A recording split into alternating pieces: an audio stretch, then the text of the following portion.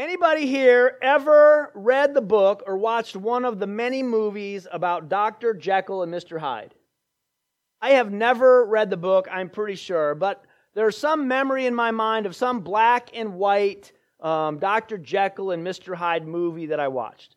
The premise, most of us are pretty familiar, but the premise is that there is a man respected among his peers, Dr. Jekyll, which I always thought he was the weird guy, because Jekyll just sounded like, but it's Mr. Hyde is the evil guy. Dr. Jekyll is this respected physician, respected among his peers, but he possesses a hidden dark side.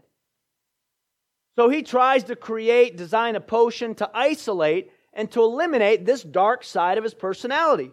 And while the potion works to completely isolate this evil Mr. Hyde from the respectable Dr. Jekyll's personality, this ends up freeing this monster from any of his alter ego's positive influence. Hyde's behavior becomes worse than ever before, and each one, Hyde and Jekyll, struggling to be the one in control. Finally, Dr. Jekyll, wearied by the struggle and unable to find a hope of defeating the evil living through him, Jekyll chooses to end his own life in order to put a stop to it. Now, I know that's not exactly a happy way to start out the morning. It's sort of a sad story, right? Hopelessness. Couldn't find a way out, and as a result, he gave up. But without being overly dramatic this morning, friends, the problem that Dr. Jekyll was trying to cure is a situation that we all face and that we all struggle with this morning. We all have a side of us that longs for what it shouldn't. There is a side of our nature that seems to always be at odds with what is good and what is right and what is true. In the Jekyll and Hyde's case, the contrast between them was really severe, right? A respected doctor and a violent murderer. And while the struggle that goes on within us may not be quite so dramatic, there is a real battle in us every day.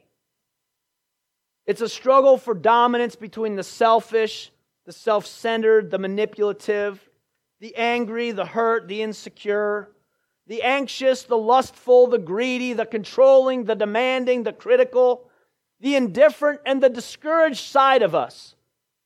A part of us that the Bible describes as the flesh. The flesh wants what it wants when it wants it.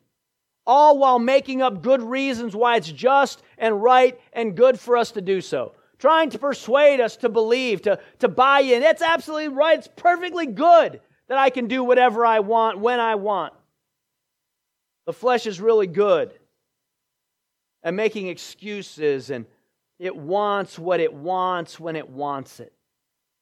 So there's a struggle between our flesh and the best part of who we are, the side that stands in faith, that reaches out in love, the side that pursues the truth, that offers grace and responds with patience and restraint.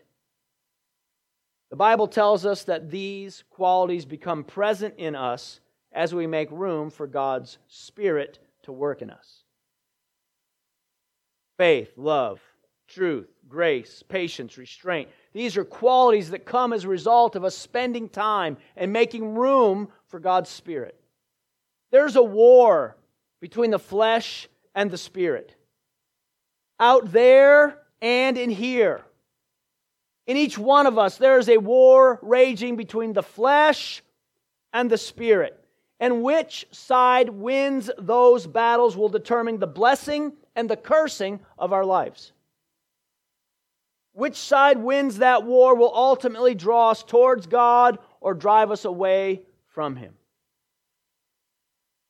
Learning how to win this battle is critical for us. There's a man named Paul, was a brilliant teacher and devoted follower of Jesus. He wrote most of the New Testament, and he explains this inner conflict that resides in each one of us. I'm reading out of the book of Galatians, chapter 5, verse 16 and 26. Paul writes, "So I say, let the Holy Spirit guide your lives. Then you won't be doing what your sinful nature craves. The sinful nature wants to do evil, which is just the opposite of what the Spirit wants. And the Spirit gives us desires that are the opposite of what the sinful nature desires. These two forces are constantly fighting each other. So you are not free to carry out your good intentions. But when you are directed by the Spirit, you're not under obligation to the law of Moses. When you follow the desires of your sinful nature, though, the results are very clear. Sexual immorality, impurity, lustful pleasures, idolatry, sorcery, hostility, quarreling, jealousy, outbursts of anger, selfish ambition, dissension, division, envy, drunkenness, wild parties, and other sins like these. Let me tell you again, as I have said before, that anyone living that sort of life will not inherit the kingdom of God. But the Holy Spirit produces this kind of fruit in our lives: love, joy, peace, patience, kindness, goodness, faithfulness, gentleness, and self-control. There is no law against these things. Those who belong to Christ Jesus have nailed the passions and desires of their sinful nature to His cross and crucified them there. Since we are living by the Spirit, let us follow the Spirit's leading in every part of our lives. Let us not become conceited or provoke one another or be jealous of one another. Recognizing, friends, that we are in a battle is the first step, but it's not enough to win. It's just the first step. We have to be willing to fight. After we understand we're in a battle, we have to choose to be willing to fight. Then we have to find a winning strategy that we will put into action until we win. Right? These are all separate pieces. We have to understand that we're in a battle, but that doesn't necessarily mean we're going to fight. Then we have to be willing to fight, but that doesn't necessarily mean we're going to win. We have to find a strategy that will enable us to win. And even having the right strategy won't guarantee us victory until we commit to it. We are going to put it into action until we get to the other side, until we win. Right? You with me? We are all in a fight for the outcome of our lives. The great news is that we can win the fight we're in. You can win the fight you're in. Whatever fight you are struggling with in your mind, in your heart, in your life, for your past, your present, or your future, we can win the fight that we're in. As we continue our journey through the book of James this morning, our author is giving us a detailed description of this problem so that we can understand the desperateness of our situation, and he offers us a clear and simple strategy to win. How many of you want a clear and simple? I like stuff that's clear and simple. Right? Give it to me plain and help me put it into practice. James gives us clear and simple strategies to win. I'm probably going to have to continue this message next week because I start on some of the strategy to win, but I can't spend a lot of time on it today. But we're probably going to do a part 2 of that. But this is going to whet our appetite for next week as well. So let me read to you from James chapter 4, verses 1 to 10. James chapter 4, verses 1 through 10. James asks his believing listeners, he says, "Where do the conflicts and where do the quarrels among you come from? Is it not from your passions that battle inside you? You desire and you do not have. You murder and envy and you cannot obtain. You quarrel and fight. You do not have because you do not ask. You ask and you do not receive because you ask wrongly so that you can spend it on your own passions. Adulterers, do you not know that friendship with the world means hostility towards God? So whoever decides to be the world's friend makes himself God's enemy. Or do you think the Scripture means nothing when it says the Spirit that God caused to live within us has an envious yearning? But He gives greater grace. Therefore it says, God opposes the proud, but He gives grace to the humble. So submit to God, but resist the devil, and he will flee from you. Draw near to God, and He will draw near to you. Cleanse your hands, you sinners, and make your hearts pure, you double-minded. Grieve, mourn, and weep. Turn your laughter into mourning and your joy into despair. Humble yourselves before the Lord, and He will exalt you." Now, the longer we walk with Jesus, the better generally we get at saying no to ourselves and yes to God. I found that to be true. There's some stuff you used to struggle with, you don't struggle with anymore. That's not to say that the struggle's gone, right? But we're making progress. No matter how long we walk with Him, there will still be times when our hearts are prone to wander, when our souls are focused on our own gratification, when our minds get stuck in rehearsing offenses or thinking negative thoughts. There are still times in our own lives when the truth isn't really welcome. You ever try to give solutions to your kids or your spouse or your friends? They don't want to hear it. I'm the same way. There's sometimes I'm not ready for a solution, right? I'm too mad right now. I'm too offended. I'm too angry, whatever it might be. There's times in all of us when the truth isn't welcome, when the way forward gets confusing, when our faith begins to weaken, and when our devotion to God begins to fade. I want you and I to win more and to lose less. Anybody want to win more and lose less? Come on, somebody. Right? I want us to get closer to God. I want us to find new courage, new power, new effectiveness in saying yes to God and no to our own way. I want us to take 3 steps towards learning how to win the fight we're in. 3 steps this morning, learning how to win the fight we're in. Number 1, we need to be aware of the causes. We need to be aware of the causes. So, I've installed a few doors in my lifetime. My first pastor was a Finnish carpenter, and he taught me how to install doors some 30 years ago. So recently, someone hired me to fix some poorly installed doors in a house that they were flipping, getting ready to sell. One of the doors in particular was, I would have to say, the worst bit of work, door installation I've ever seen in my life. And there were so many things wrong with it, it took me a while to figure it out. Because I had to determine what was causing the problems before I knew how to fix it. Knowing what causes a problem helps us find the right strategy to make it right or to make it better. If we want to win the fight, to do what's right, we need to see its causes. So let me reread so we can focus this morning. James chapter 4, verses 1 and 3. I'm just going to take that section. Where do the conflicts and where do the quarrels among you come from? Notice James isn't saying, look out there. It's their fault. It's your neighbor's fault. It's your whoever's fault. It's your friend's fault. It's your spouse's fault. Where do the conflicts and where do the quarrels among you come from? Is it not from this, from your passions that battle inside you? You desire and you do not have. You murder and envy. You cannot obtain. You quarrel and fight. You do not have because you do not ask. And when you ask and do not receive, it's because you've asked wrongly so that you can spend it on your own passions.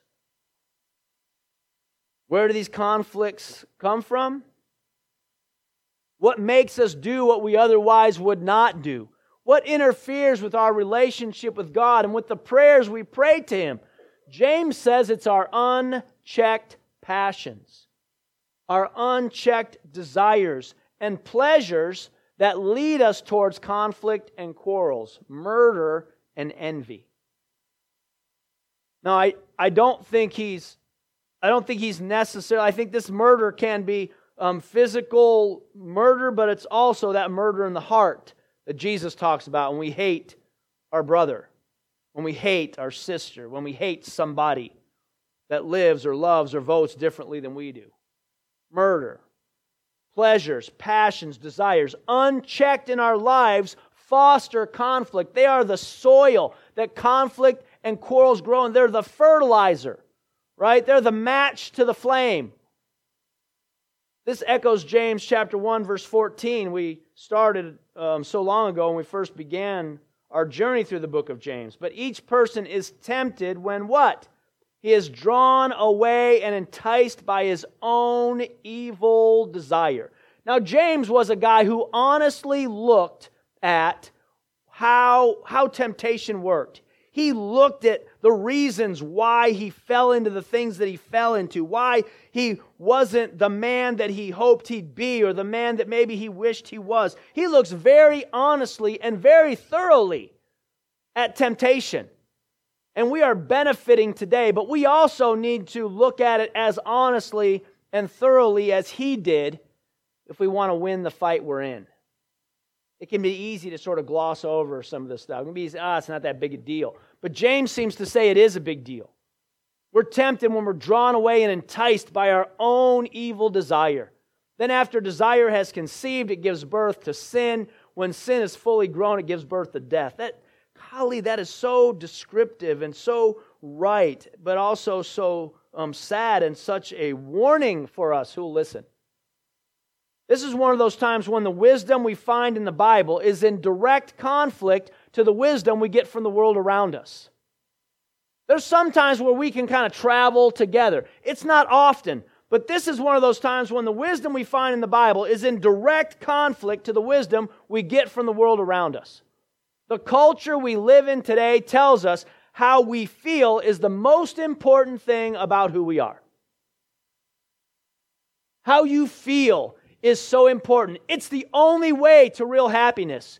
Even the only way to find out your true self is to give in to your passions and to your desires. The culture we live in tells us how we feel is the most important thing about us. But James is making the case that, in fact, giving into these passions, desires, and pleasures will not leave us fulfilled, but will infect our hearts and our minds with conflict and unrest. What's going on within us eventually is going to spill out through us and around us. If there's conflict in our hearts, if there's conflict in our minds, eventually it's going to come out of us and it's going to spill into all of our other relationships, all our other connections. If we harbor negative and critical thoughts, guess what? It's going to spill into our relationships. If we, whatever we harbor in our own hearts, it's going to come out. Our families, our friends, our coworkers. How many of you let some of that stuff maybe slip out in a Facebook post before? You're like, I got to get that back. Delete, delete, delete. Anybody ever read the children's book, If You Give a Mouse a Cookie? I knew. If you give a mouse a cookie, right? The idea is that if you give a mouse a cookie, what does he want? He wants a glass of milk. And you give him a glass of milk, what does he want? He wants a mirror to avoid the dreaded milk mustache. Then what does he want? He wants a pair of scissors to trim the hair around his face. This continues and goes on and on again until he comes back around to want another cookie. These simple desires are not satisfied by giving into them. They only create a hunger for more. How many of you know that's true? That thing, man, you've just been waiting for. Oh, if I could just have this. Oh, if I could just get this new car. All I want for Christmas is a brand new car. It's all I ever want. I won't ever want anything again. Have you ever heard anything like this before? Yeah. And we've said this stuff to ourselves, man, if I just had this, if I just had a nicer house, I just had a car with air conditioning, oh, I would be so happy. And then you get a car with air conditioning, what are you doing? Man, look at that guy's car. He's got air conditioning and he's got air-conditioned seats. And in the winter, he's got I want a heated steering wheel. Come on, somebody. My hands are never going to be cold again. I just don't want heated seats. I want a heated steering wheel. No matter what we get, we give into these desires. They're not satisfied by giving into them. They only create hunger for more. This is an accurate picture of human nature. We want whatever we don't have. Until then, we get what we want. We're not satisfied until we have more. Something else takes its place. There's a yearning in our hearts that will never be filled unless we allow God to fill it in us. If we want peace inside and out, we need to push back on desires and passions and pleasures. Giving into them is not going to solve any problem. It's only going to create more. We can't allow something as arbitrary as our emotions and our feelings to run our lives. If we want to train in such a way that enables us to win more and lose less, then dealing with our emotions is the first place to start. When we start to feel in our heart, in our mind, moving ourselves, going towards something unhealthy or ungodly, we need to push back against it. When we start to feel our hearts and our minds moving in this direction, towards something unhealthy or ungodly, we have to push back against it. Anger, hatred, greed, lust, discouragement, despair, worry or fear, doubt or bitterness or pride. We can't let it hang around. So I'm just going to ignore you. You're eventually going to go away. No, it won't. And the longer you let it stay, what happens? The harder it is to get rid of it. The more room you make for it, the harder it's going to be to clean all that stuff out. I've learned this the hard way. Many of you have as well. We can't let it hang around. We can't talk ourselves into letting it just be part of the furniture. We got to push it back and we got to kick it out. The longer we let it stay, the harder it is to get rid of it. The more room we give to them, the more cleanup that's required to fix it. The more room we give to bitterness, the more room we give to anger, the more room we give to lust, the more room we give to pride, the more room we give to this stuff, the harder it is to clean it up and the longer it takes. Giving into these unchecked emotions will pull our hearts away from the kind of life that God blesses and will keep us from praying the kind of prayer that God answers. Because we ask according to our own desires, to use it for our own purposes. It isolates us and keeps us from the life we really want, the life we really need, and the life we were really designed to live. If we want to win the battle we're in, if we want to be moved more by the Spirit than by our flesh, then we need to take these causes seriously and work to avoid them. The next step, 3 steps this morning to learn how to win the battle we're in. The next step we have to take, other than being aware of the causes, is that we have to recognize the effects. We have to recognize the effects. Number 2. Again, I'm going to review James chapter 4, verses 4 and 5. Adulterers, do you not know that friendship with the world means hostility towards God? So whoever decides to be the world's friend makes himself God's enemy. Or do you think the Scripture means nothing when it says the Spirit that God caused to live within us has an envious yearning? Some of your translations talk about God being jealous. The origin of so many of these wrong desires and passions is being too close to the things of the world. By giving too much admiration to its achievements, giving too much room to its values. What the world says is valuable, the way that it keeps score, the things that it says are most important will rub off on us if we don't balance our intake. If we don't balance our intake. Colossians chapter 3 verses 2 says, set your mind on things above and not on earthly things. So there's an expression that you've probably heard before, that somebody is so heavenly minded they're no earthly good. Now, I'll be honest, I've never met that person. I don't know that that person exists. What I'm not saying is that we shouldn't have any interests that don't have to do with God or faith. I am one of the saddest creatures on the planet. I regretfully am a Cleveland Browns fan. So many of my Sundays are spent lamenting this very fact. But it surely doesn't help my faith, I can tell you. It doesn't reveal. It shows me maybe something about the devil, but it doesn't teach me anything about God. I'm just kidding. I'm not saying that we shouldn't have any interests that don't have to do with God or faith. But we need to make sure that as we are getting news, as we are reading, listening, or watching, that we need to make room for God's perspective, for God's Word, for God's people, for His influence and His presence in our lives. Political commentators don't have the answer. Government officials don't have the answer.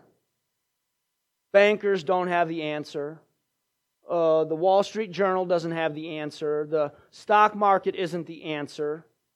Now, is it bad to keep an eye on any of these things? No, it's not. We should. We need to be informed. We need to know how to pray. We need to know how to respond. We need to know what's a biblical response to some of the things that are happening, so that not only do we know how to respond, but we can help others to do the same. Those things do not hold the answers. The answers our heart needs. The things that give us the ability to keep going when we want to give up. That give us the ability to make wise choices under pressure. That helps us to know what's true or false or right or wrong, come from above and not from below. They come from heaven. They come from God. They don't come from the wisdom of this world. Because the way of this world is almost entirely in opposition to the way of heaven. Let me read to you 1 John 5:19. We know that we are of God, but the whole world, somebody say the whole world, is under the sway of the evil one. 2 Corinthians 4:4. The God of this world, you know what he's talking about. Satan has blinded the minds of unbelievers to keep them from seeing the light of the gospel of the glory of Christ. This world system is corrupt. We live in a planet that is currently under judgment from God. The God of this world, Satan, at some point in the hopefully not too distant future, is going to be thrown out. Satan no longer has authority over us. He does have ability to tempt us. He's got ability to even to torment us at times. He does not have the authority to. We can stand and enforce the victory of Calvary through our own faith, through our own devotion to Jesus. But he has the ability to fire those darts and arrows at us. He has the ability to tempt us. He has the ability to make us. He comes to steal, to kill, and to destroy. And he has the ability to do those things. But he does not have the authority. Especially over people who in the name of Jesus stand against him. We'll get to that in a minute. So the God of this world, the way of this world is almost entirely in opposition to the way of heaven. Because of this, James uses some very strong language to encourage us to keep our distance from the ways of this world, from the thinking of this world, from the values of this world. He says friendship with the world is what? Hostility. Say that out loud one time. Friendship of the world is hostility with God. The stuff that we see on our Facebook page. Some of the stuff you see in Pinterest, the stuff we see on the news, it's hostility with God. He says that if we are the world's friend, we make ourselves God's enemy. These are very strong words. There is no ambiguity about what James is saying here. He warns us not to commit spiritual adultery by loving the things of the world more than we love the things of God.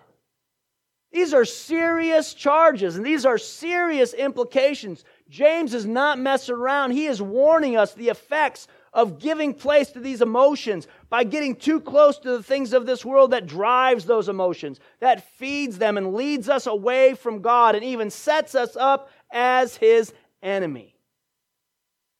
These are difficult concepts to accept, that we would be God's enemy because we are friending the world, because we are adopting some of its values, because we are celebrating some of its virtues.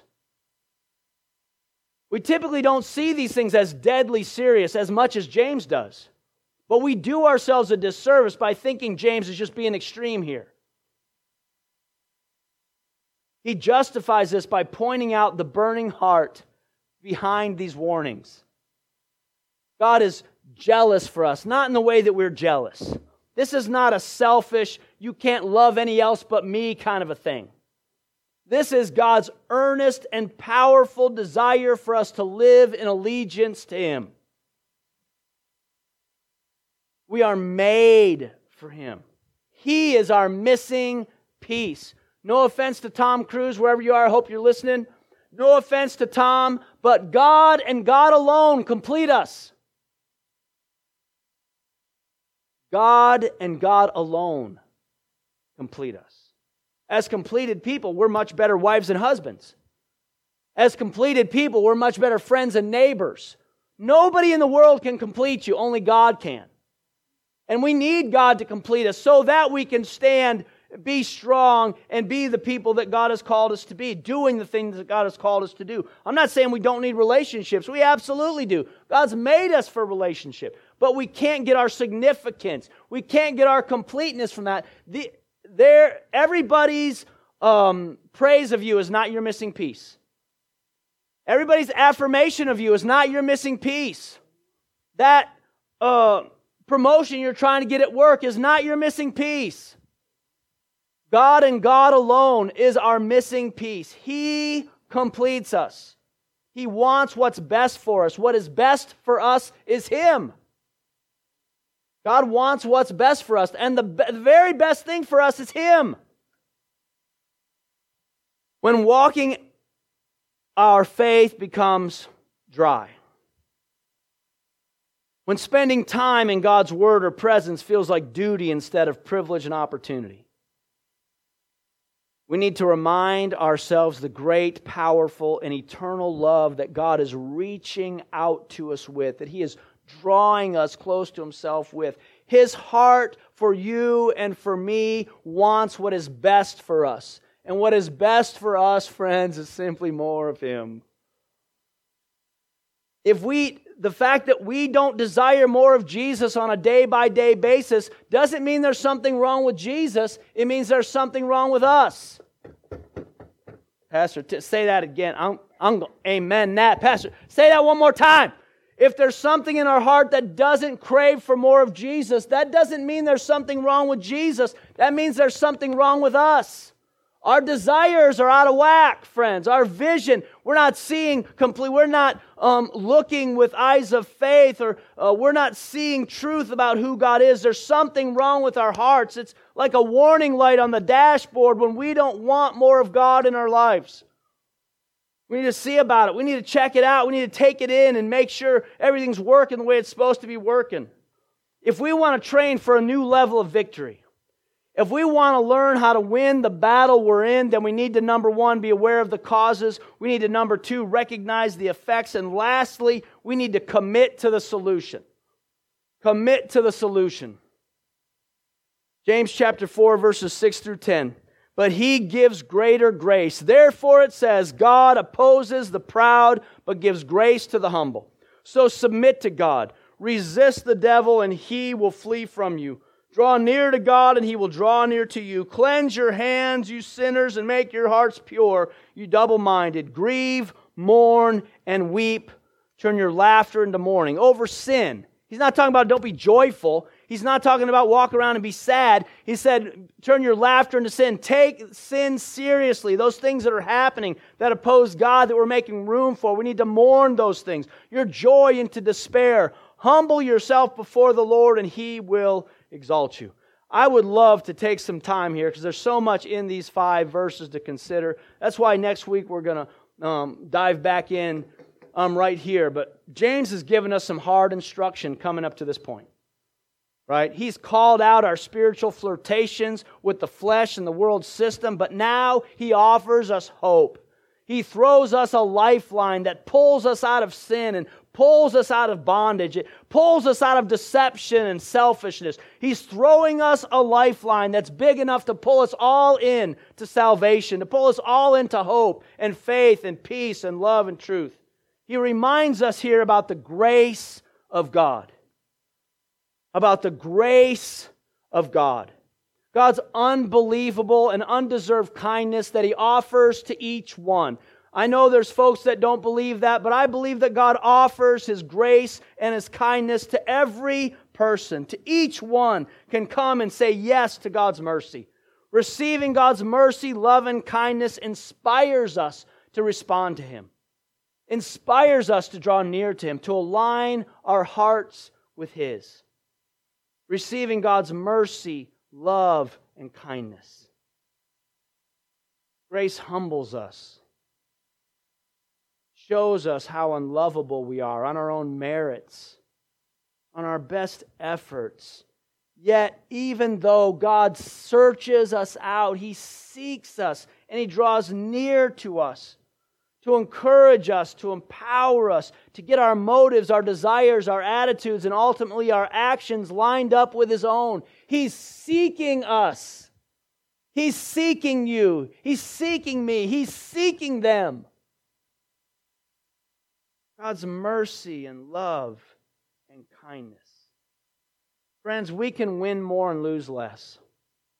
We can become who it is that God has fashioned us to be. We can live in the Spirit and not fulfill the lusts of our flesh if we will recognize and receive grace. We have to humble ourselves and say, I can't do it on my own. I need grace. We've got to recognize and receive grace. Make room for God and humble ourselves before Him. David, if you could give me a little altar music.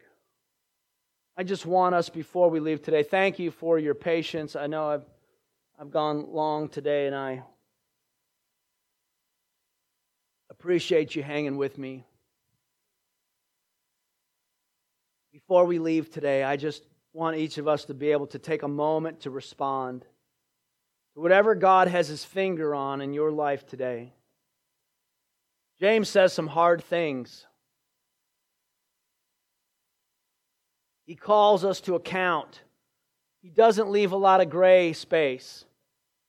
He says, this is wrong.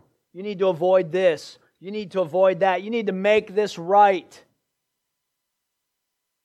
There's grace to pull us out. No matter how deep you're in, no matter how many times you've messed up, no matter what you've done or where the condition of your mind or your heart is right now, there's grace. There's a lifeline that's thrown out to you today if you'll just simply grab hold of it. I grab hold of that lifeline every day. God knows I need it. Friend, God knows you need it too. It's His grace. It's His grace that offers us a chance. It's His grace that helps us to get our minds right, to get our hearts healed, to get our steps in the right direction. It's His grace that calls us out of darkness and into His marvelous light. It's His grace that's available to you and to me today. No matter where we've been, no matter what we've done, today can be a new day. We can draw a line in the sand and say, I'm going to win more than I lost. I'm going to win more tomorrow than I have last week, than I have last year, than I have the rest of my life. I am going to win more this year than ever before. Because I'm going to do those things. I'm going to recognize the effects of these causes. Be aware of the causes. I'm going to recognize the effects. And I'm going to commit to a solution that enables me to be the person that God has called me to be. That enables us to respond to Him rightly, to be in His presence, and to receive from Him. Would you stand with me this morning? I'm not sure which one of those steps is maybe the most important for you to take. We talked about 3 steps to help us to learn how to win the battle we're in. I want us to win more and lose less. I want you to win more and lose less. Your family needs you to win more. Your neighbors need you to win more. Your co-workers need you to win more. Because they need to see Jesus in us in a way that provokes in them a hunger. That they see in us something that they know just isn't, they're so nice. They're so sweet. There can be a demonstration of God working through us and in us in such a way that people know there's something about them. God, help us. Help our lives to shine a light that would glorify our Father in heaven. God, I want to win more and lose less. I want the people hearing my voice today to win more and lose less. Lord, help us to get our emotions under control. Help us not to give in to any of that stuff that tries to separate us, that tries to lead us down a path. Boy, if we just had this, if we just had that, if we just felt this, if we just felt that, boy, the whole world would be different. No, it wouldn't. Every desire, every pleasure we give into just creates a hunger for more. We need to fill the emptiness, those empty spaces, with the only thing that can fill it, with the only thing that can bring healing, and that's the presence, the love, the truth, and the power of God. So God, any place in us, any place in me, I repent that I've tried to fill with other things. Lord, forgive me today and help me to look to You as the only source of my fulfillment, the only source of my completeness. Any brokenness in me, any incompleteness in me, any emptiness in me, Lord, I open it to You and ask You to come and fill it, to come and fix it, and to come and make it right. Forgive me for stuffing anything else in there. God, help us to have wisdom to recognize the effects, to not cozy up to the things of this world, to the mindsets, to the value, and even in the ways, Lord, that we might think is harmless, where we're just making room and making space for the values of this world, for the thoughts of this world, towards the ideas of this world, the philosophies of this world. Lord, we want to have Your philosophy. We want to have Your truth. We want to have Your values. So help us today to make sure that we're making room, that our intake is balanced with Your Word, Your truth, Your power, time with other believers, time in prayer, giving our heart to worship. Lord, help us to recognize the effects and respond accordingly, and help us to commit to the solution. Help us to humble ourselves and receive grace. Grace for today, grace for tomorrow. You may be listening to my voice this morning. You say, Tim, I need that grace. I know I do. I've never taken that step. But I know right now that if I died, I would not go to heaven. I have no assurance that I have a relationship with God. I don't believe that I have ever given my life to God in a way that's meaningful, in a way that has allowed Him to come and turn my life inside out, that's allowed Him to tell me how to live, that's allowed Him to set my priorities. But I want to change that today, and I want to say, Jesus, I invite You to come to live in me, to come and live through me. Forgive my sins and make me new on the inside. Friends, there's not something you have to perform. There's not some kind of thing. Wait until you get your act together. If you will just surrender your life to Jesus, humble yourself before Him today and invite Him to come and to live in and through you. He can and He will. You're not sure? Ask Him, God, show Yourself. If You're real, show me today. Pray that prayer. He longs to answer it, and He will. God, touch my friends this morning, those who have been walking with You, and they just want to win more. God, help us, I pray. Victory.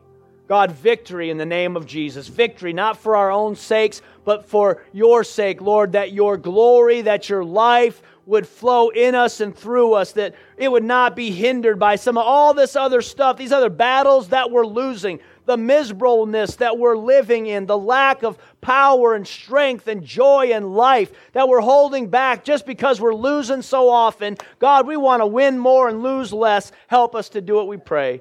God, in Jesus' name, if that's your prayer this morning, somebody shout it, amen. Amen. God bless you, folks. I know y'all are hungry. I hear bellies rumbling all the way up here.